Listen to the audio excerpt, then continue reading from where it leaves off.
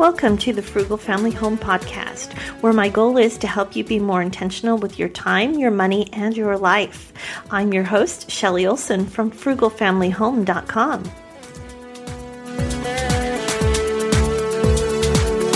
Welcome to episode 15 of the Frugal Family Home Podcast. For today's podcast, I wanted to share a little about menu planning.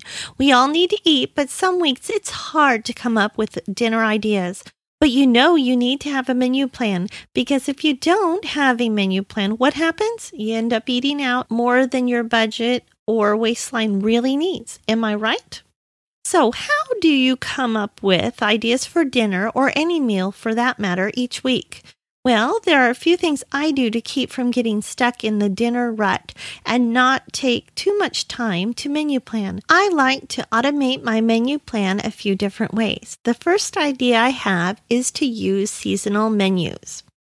Seasonal menus are menu plans that help us to keep eating a variety of foods all year long. When you eat more seasonally, you can include foods that are in season, and that helps to keep your grocery budget low. When I think of seasonal menu plans, I think of soup, stews, and other comfort foods in the winter, along with yummy roasted vegetables, roasted chicken, and other roasted meat. Those meals that really warm you up inside. For summer, I think of oven-free dinners that can be made on the stove top or the grill. During the summer months, when our garden is producing, we take advantage of all that fresh produce. We eat lots of fresh salads and grilled vegetables on the grill, along with marinated meats. We have cold salads as side dishes like coleslaw, potato salad, macaroni salad, and green salad. For main courses, besides our grilled marinated meats, I like to make one-pot skillet dishes for dinner. I've even grilled chicken for chicken parmesan when it's warm out on the grill. In the spring, I take advantage of the first spring vegetables and work them into stir fries and easy dinners. I love it when we finally get berries that aren't hard and so flavorless.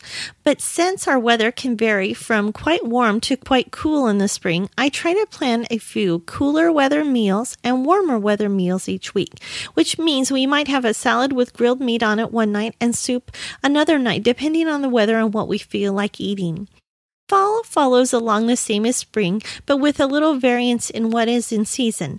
But we will alternate for warmer weather meals to cooler weather meals this time of year too. Another way to automate your meals is by making freezer meals. When you stock your freezer full meals or with meal starts, it's easy to plan your menu. You can just take a look at what's in the freezer and make your plan. I usually have freezer meals on hand for pork, chicken, and ground beef, and some steaks. Making freezer meals is also a great way to save. When I see meat on sale, I'll stock up and make freezer meals with that meat. That way I don't have to pay full price for the most expensive ingredient. Now, if you're thinking, but I don't have a whole weekend to make freezer meals, that's all right. I make 8 chicken freezer meals in about an hour, and I can make 8 pork freezer meals in about an hour too. If you're interested in getting started with batch freezer cooking that doesn't take all day, be sure to visit the show notes. I'll have a link to my 2 freezer cooking ebooks. Another way to automate your meals is to pick a protein for the day of the week. Things like meatless Monday, taco Tuesday, chicken Wednesday, pork on Thursday, beef on Friday, and so forth. By assigning a protein to each day of the week, you can easily search on Pinterest or through your own recipes to find something to add to your menu plan. Sometimes it takes just knowing what protein you want to cook with to get your meal plan done. This helps you to keep from getting stuck on what to make for dinner, because you always know certain days will be certain types of food. And so you can automatically look for a recipe to go with the day for chicken or the day for meatless Monday. And it just makes your meal planning that much easier. The next way I automate my meal planning is I make a list. Having a list of meals that you can make can take the pressure off you when you're planning meals. I'll make a list of all the dinners that come to mind. I'll add recipes I want to try to my list, and I'll also write in what sides I'll be making with each main dish. Working off a list can make it so much easier. You can ask your family if they have any ideas. Although when I do that, I get a lot of I don't know. So it might be helpful to post the list on the refrigerator for family members to add dinner ideas when they think of them. Or you'll have it on the fridge so when you think of them, you can add them too. If you start your list a couple of weeks before the next month, you might have enough dinner ideas that's all you'll need to do is to fill them in on your menu plan. Talk about super easy. I wish I would remember to do this more often. I do use a master list of all the recipes we like.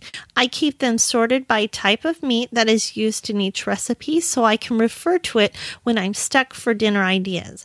That might be something you want to do too, especially if you use the day of the week menu plan theme to plan your meals. Don't forget to add breakfast for dinner to your list. We try to eat breakfast for dinner at least once a week or 3 times a month. It's an easy dinner for me to make and everyone loves it. Even my picky eater doesn't complain. Another way to automate your meal plans is to keep a list of new recipes you want to try. When you see a new recipe you want to try, print it off right away or add it to your dinner Pinterest board. When you're stuck while menu planning, you can take a peek at your board or which recipes you printed out to get ideas. Now, in the perfect world, I would try a new recipe each week, but in my real world, I'm lucky if I can fit in a new recipe once a month to try. But having a folder or binder with those recipes waiting for you can help you fit them into your menu plan each month. I know that's how I'm able to sneak them into our menu plan off and on. I print out the recipe when I find one I want to try. I put it in my menu planning binder, and then it's there waiting for me. So when I'm ready to plan, I can just go through those recipes I want to try and add them in. The last suggestion I have for you is to record your family's favorite meals. If everyone in your family can think of 5 meals they would love to eat, you can almost fill in a whole month of meals without even having to think about it. Well, that's if none of their favorite meals overlap. My son loves hamburgers, pizza, breaded chicken, and chili. My daughter loves tacos, big salads with grilled meat, split pea soup, and stir fry. My husband has his favorites too, and then there's my favorite. With just those suggestions and having a few of the dinners twice in 1 month, I can fill a whole month's menu plan with just our family favorites. It's nice to have a list of family favorite meals sorted by protein also. It makes for easy menu planning when you see a particular protein on sale in the sales flyer. That way, everyone can have their favorite meals and you can save money too. Those are the 6 ways that help me to automate my menu plan without having to eat the same meals over and over and over again. The first tip I gave was plan meals by season. When you eat in season, food tastes better and it's also less expensive, but it's nice. It also helps to make sure you get a variety of different meals throughout the year. Number 2, include freezer meals that are easy to make for those busy nights so that you can eat at home or have it ready and waiting in the freezer for you to make.